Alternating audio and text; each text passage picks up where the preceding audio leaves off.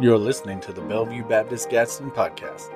We pray that this message will be a blessing to you. Thanks for listening.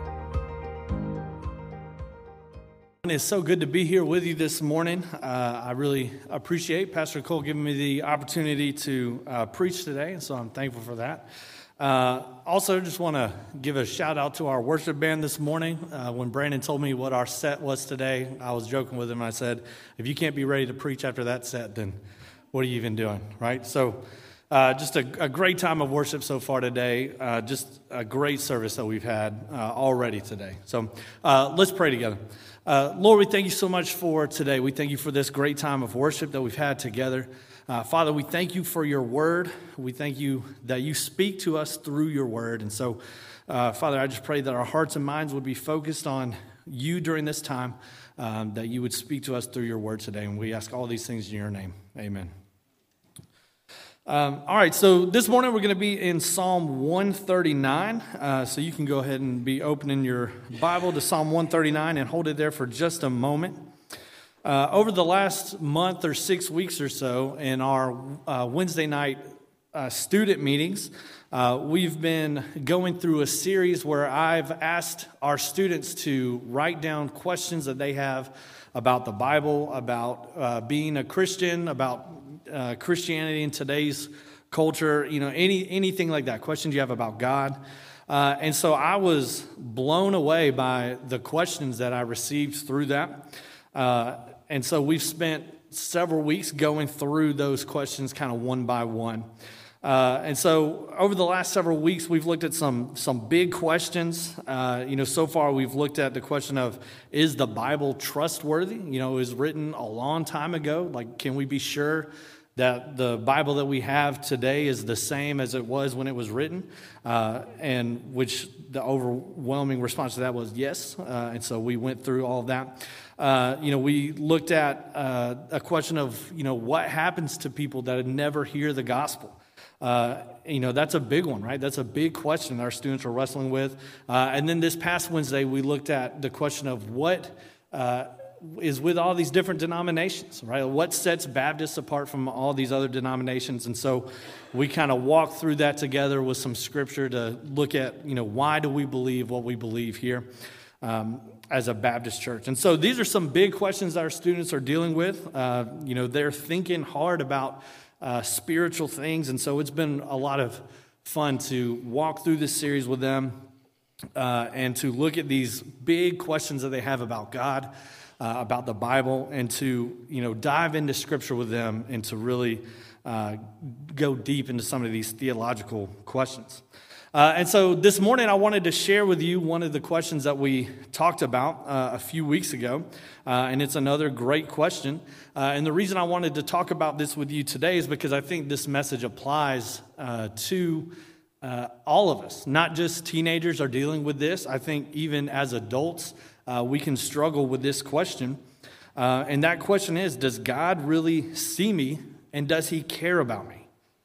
And so the way that this question was asked, I really appreciated. They just wrote it down on a card, but this is what the card said. It says, there are a lot of people out there in the world. How can I know that God really sees me? And so it can be easy for us to blend in sometimes, right? To slip into a crowd and go unnoticed. I know thinking about with our students, they mostly go to a fairly large high school, and so it's easy to go in, to blend into the crowd, to not stick out, and for no one to really notice you or to see you. And I think even as adults, we still can do that. Whether it's at work or maybe even in your home life, you feel like no one really sees you. Like, maybe I just blend into the wall. Nobody pays attention to me. Nobody notices me. And so we can get in our mind that God is like this. There's a lot of other people out there. So, why would God see me personally? And so, we can get that thought into our mind.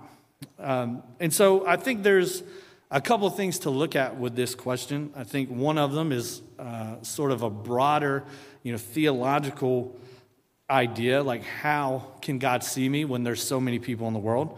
And then The other side is more personal, right? It's a more personal aspect to this question, which is, with all the other people in the world, how does God see me, and does he care about me as an individual? Does he care about me personally? And how can I know that and be confident in it? And so because of that, there's a couple ways we're going to kind of tackle this question today. First, we're going to look at a couple of the characteristics of God, and then we'll look at what that means for us on a personal, everyday level.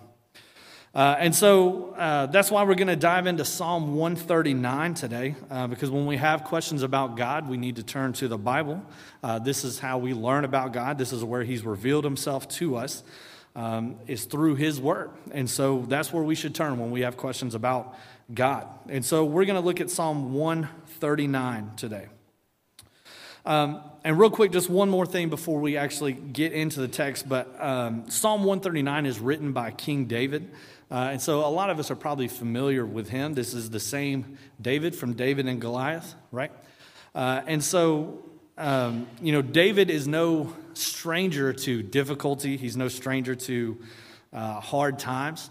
And so, I just want to remind you of this because sometimes when you hear a psalm written by King David, and we're thinking about, well, does God see me personally? And you think, well, David was a king, right? He was really important. He was really rich and powerful and all these things. But that was not always true about David. And so God is the one that guided his life for him to end up in that situation. If you think about his path to being king, he was on the run for a while from another king that was trying to kill him because he was scared he was going to take his place. And so, that's hard times, right? And so David is no stranger to difficult situations. And so I just wanted to remind you of that as we dive into this. But the life of David is a great example of God guiding someone's life for God's own glory. And so just keep that in mind as we read this today. So let's go ahead. We're going to read Psalm 139, verses 1 through 18. So let's read this, or I'll read it, and you can follow along in your Bible or on the screen. It says, "Lord, you have searched me and known me. You know when I sit down and when I stand up. You understand my thoughts from far away. You observe my travels and my rest. You are aware of all of my ways.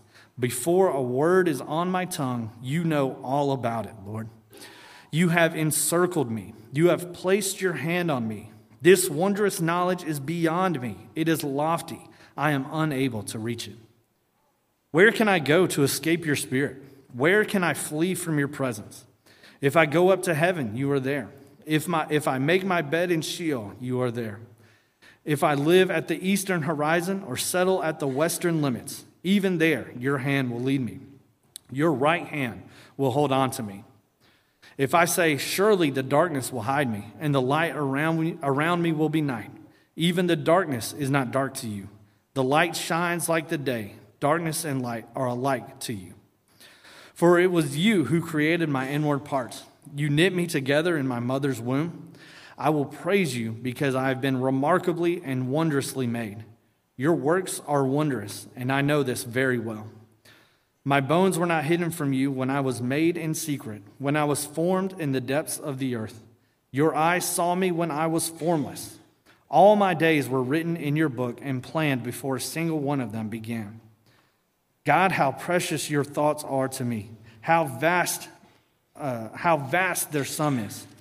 If I counted them, they would outnumber the grains of sand. When I wake up, I am still with you.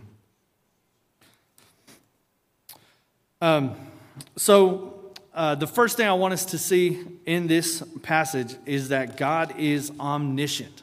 Okay, the first thing we can learn about God here is that he is omniscient. This means that God knows everything. Everything there is to know, God knows. He knows everything that has happened in the past, everything that is happening right now in the present, and everything that will happen in the future. He knows everything. Hebrews chapter 4 says that nothing in all of creation is hidden from God's sight. And that is being proven true here in this psalm. And so what that means for us is that God knows us. He knows our heart. It says that he's examined our heart and knows everything about us. He knows when we stand or when we sit. He knows when we travel and when we stay. He knows what we are going to say even before we say it. God knows us, and he knows everything about us. And there's this great quote from a guy named A.W. Tozer. He says, because God knows all things perfectly, he knows no thing better than any other thing, but he knows all things equally well. He is never surprised or wonders about anything. And so this means that nothing you could do or anyone could do surprises God. Nothing can catch him off guard. There's nothing you can do that he wasn't prepared for. And so I'm sure you've heard the phrase, this person knows me better than I know myself. My wife knows me better than I know myself. And with God, this is true. God knows you better than you know yourself because he knows all things perfectly. He knows the entire course of your life from beginning to end. He knows, everything. He knows your entire life. And this always blows my mind, is that he knew you before you existed, right? Before you were born, God knew you. Before your grandparents were born, God knew you. He knew you.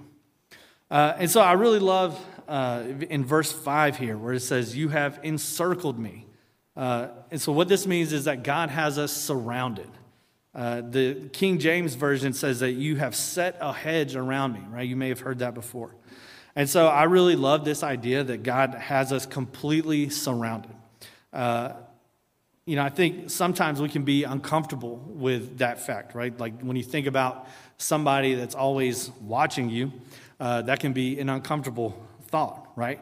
But I think the reason that it's uncomfortable is because we can be cynical or we're skeptical of the intentions of the person that's watching us, right?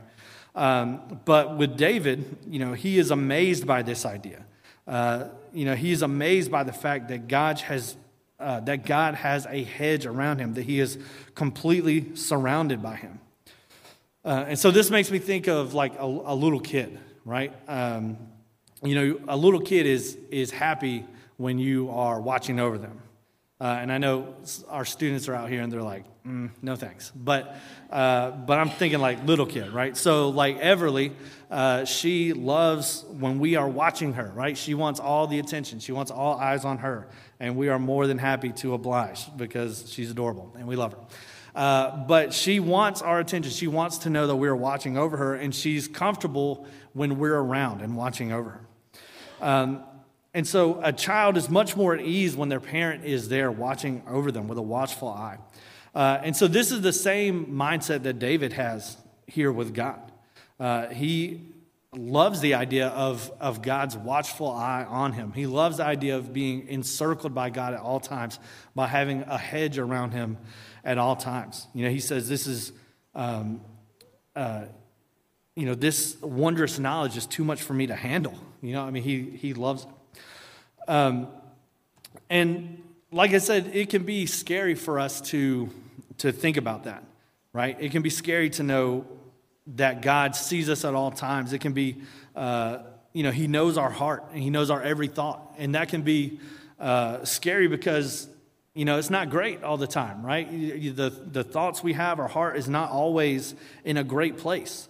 But God knows our heart. He knows every thought we've ever had. Every thought we had and we didn't even say, he knows this. He has us completely surrounded, completely hedged in.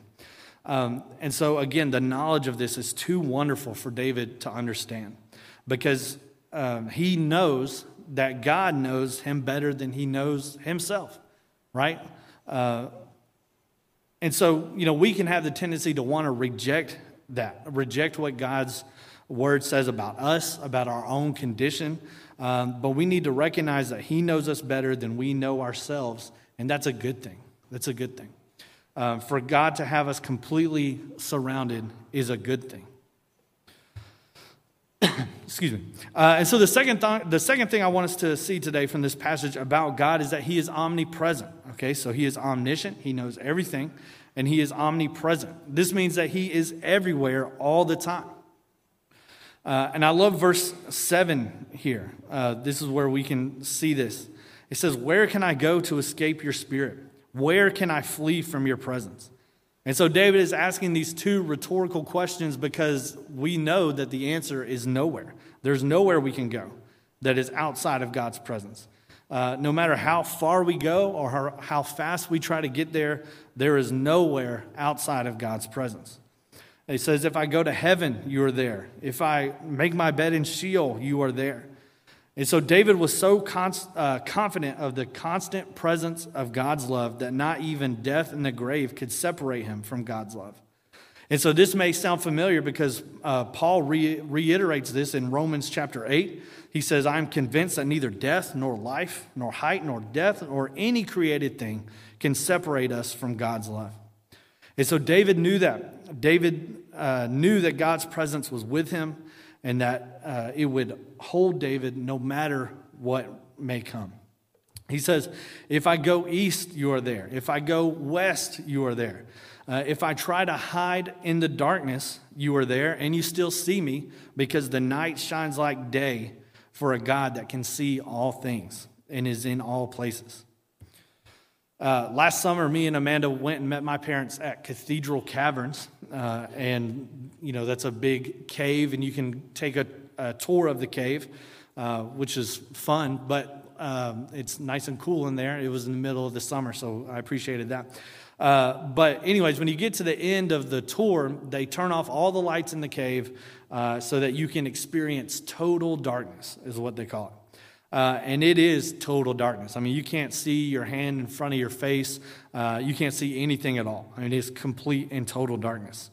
And so, we are standing in this cave, hundreds of feet underground, standing in total darkness. But it's amazing to think that God, even in that moment, was with us and could see us because there is nowhere outside of God's presence. And so, this just, again, reminds us of his omnipresence. And so God, again, is omniscient. He knows everything that there is to know, past, present, future. He is omnipresent everywhere at all times. And so now I want us to kind of focus on this next section here, verses 13 through 16. And I think this is where it really starts to kind of show just how personal and intentional God is with each of us individually. And this is where it speaks of God creating us, that God created us. It says that God knitted you together in your mother's womb. And so I don't know if any of you knit on a regular basis or you've been around someone that's knitting, but it is not a particularly fast process, right? It's not something you can just whip together quickly. If you get a little chilly, you can't just knit together a sweater real fast. It takes time and intentionality. And it's a, thorough and time-consuming process. You can't just throw it together in just a few minutes. It takes intentionality. And this is the picture that the psalmist paints here of God intentionally knitting us together. And the human body is amazing. I was reading earlier this week about our DNA. Did you know that in a single thread of DNA is enough information that is equivalent to 600,000 pages of 500 words per page text? Okay, so that's ridiculous. That is 50 times the size of an entire encyclopedia set, for any of you that remember what encyclopedia sets were like. So I don't know how many tweets that is, but it's probably a lot. So that's just one single DNA thread, and we have millions of DNA threads in our body. But a single DNA thread contains that much information. And so when you think about that, and then just this idea that we're just, cosmic accidents that just happen, I mean, that's absurd, right? We can see the intentionality and the detail in our makeup, right? Just the way that we are made, that we have been knitted together by God. And it says that we were woven together in our mother's womb. Again, this is language of intentionality and artistry, right? God was, knitting you together. He's weaving you together. Before your mother even knew she was pregnant, God was already knitting you together in her womb. And this is amazing. This is amazing. In verse 14, this is one of those verses that we know a lot. You hang it up in your nursery with your kids and you tell your kids, and we should do that because it's true. And it says, I will praise God because I am remarkably and wonderfully made. Or you may know it better as being fearfully and wonderfully made. And so there is no doubt when we read this passage about the greatness of our Creator, and there's no doubt about the value of the creation that is inside the womb. And so we know that there is a human life inside this womb that was woven together, that was knit together by God Himself. And what an amazing truth that is. And so we see that God cares about our beginning, He cares about our future, and He cares about us right now. And so we see this in verses 17 and 18, that God cares for you as an individual. It says it cares about us so much that His thoughts about us outnumber the grains of sand. And so just think about, standing on the beach. We love going to the beach. And so you're just standing on the beach and just think about all the sand that just winds up in your car on the way home. If that's what it said, they'd be like, that's a lot of sand. But then you just think about on the beach itself, how many grains of sand. I mean, it's innumerable, right? That you can't possibly count it. And yet the Bible tells us that God's thoughts of us each far outnumber the grains of sand. And so He thinks about you. He considers you. A few years ago, my parents were in New York City, and they were just kind of walking around the city, and they ran into Barry Manilow. And so my mom, instantly kind of, freaked out a little bit, and she was like, it's Barry Manilow. And he kind of looked over at her, and she, hid behind this thing. And I told her I was telling this story, and she was like, okay. But she was like, Barry Manilow just looked at me. He just looked at me. That's Barry Manilow. And so she was thrilled with that Barry Manilow just looked in her direction. He might have saw her. I don't know if she was hiding. But she was so excited about that. And then, I had sort of a similar experience a few years ago before we moved here. I worked at a parachurch organization in Tuscaloosa called Youth for Christ. And Nick Saban has a charity called Nick's Kids, and they were a donor to Youth for Christ. And so I got to take a couple of our students to this banquet that they were putting together. And so Nick Saban was there, and we got to take a picture with him and everything, and so that was cool. And when I came up, we were wearing name tags, and so when I walked up, he shook my head and he said, hey, Brandon, thanks for being here. And I was like, yes. I was so pumped, right? Because Nick Saban acknowledged me. He even said my name, and how great is that? And so these experiences, compared with this passage, just reminds me of this quote from Charles Spurgeon. It says, or it's a story that he told. He says, people are very proud of a king, or if a king or Nick Saban has merely looked at them. I've heard of a man who used to boast all of his life that King George once spoke to him. All he said was, get out of the road. But it was a king who said it, so the man felt greatly gratified. But you and I can rejoice that God, before whom kings are as grasshoppers, actually thinks of us and thinks of us often. And so just, when we think about, a king or, a football coach that just looks at you and how excited we get. But the God of creation, thinks of us and thinks of us often. It's amazing and beautiful. And so we have a clear answer in this passage, Psalm 139, to these questions that we have been considering this morning. Does God know me? Does He see me? The answer is yes, because He is omniscient and He's omnipresent. He sees everything and He knows everything. But does God care for me as an individual? Yes. He created you with love and with care and with intentionality. His thoughts of you far outnumber the grains of sand.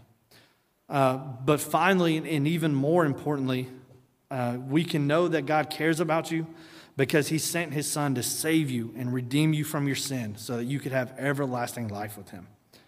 And so this is what Romans 5 has to say about that. He says, God showed his love for us in this way, that while we were still sinners, Christ died for us.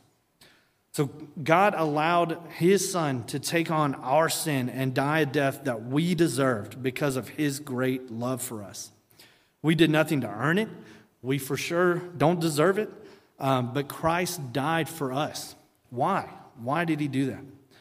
So that we could be with God forever. The death and resurrection of Jesus is the only way that we can be with God for eternity. And he loved us so much that he sent his own son to die a brutal death as a sacrifice for us. And so how do we respond to that, right? How should we respond to this? Well, David, at the very end of this psalm, the last 2 verses, we'll see how he responds. He said, "Search me, God, and know my heart. Test me and know my concerns. See if there is any way offensive in me. Lead me in the everlasting way." So David says, in response to these great truths that he's been speaking about, he says, "Search me, Lord, for anything that is undesirable to you, and lead me in your way so I can be righteous through you." Honestly, this is one of the scariest prayers you can pray, right? To ask God to search you for anything that is undesirable. But the thing is, God already knows you. He knows every ounce of you. He knows your heart. He knows your every thought. He knows every ugly sin in your life that you try to keep hidden. He knows it. But even in your sinful state, Christ died for you. And so now we should live for him. And so our prayer should be the same prayer that David has here. Lord, point out anything in us that is not of you and lead us in righteousness through you. John echoes this in 1 John 4:9. It says, "God's love was revealed among us in this way, that God sent his one and only Son into the world so that we might live through him." The greatness of God's love is shown not only in saving us from the judgment that we deserve, but also in wanting us to live through him. He saved us from death, but he also called us to life in Christ. And so maybe today you've not put your faith in Christ because you weren't sure about God. You didn't know, does he really care about me? Does he even know me? And the answer is yes. Yes, he does. God knew you and loved you before anyone else. Before anyone knew you existed, God knew you, and he loved you. Before anyone knew your name, God knew your name, and he had mapped out a plan for your life. While you were his enemy, he sent his son to die in your place so that you could live eternally with him. God made you, he knows you, and he is always with you. So trust in him today and live. And so as we close here this morning, this altar is open. If you need to put your trust in Jesus, today is that day. If you need to come in and just ask God that he would search you and point out anything in you that is not of him, that you can live in his righteousness, now is the time. And so let's pray together as we close today. Father, we just thank you again for this time. We thank you for this time to dive into your word and just to see the great love that you have for each and every one of us, that you've knit us together in our mother's womb. You put us together with intentionality and with care and with love. And you care for us so much that you sent your son to die in our place so that we could live eternally with you. So, Father, I just pray that our prayer would be that we live for you, that we ask you to search us and to point out anything that is not from you so that we can live in your righteousness. We ask these things in your name. Amen. Thank you for listening to the Bellevue Baptist Gadsden podcast. We would love for you to join us on campus for worship Sunday mornings at 10:45. We look forward to seeing you. Have a great week.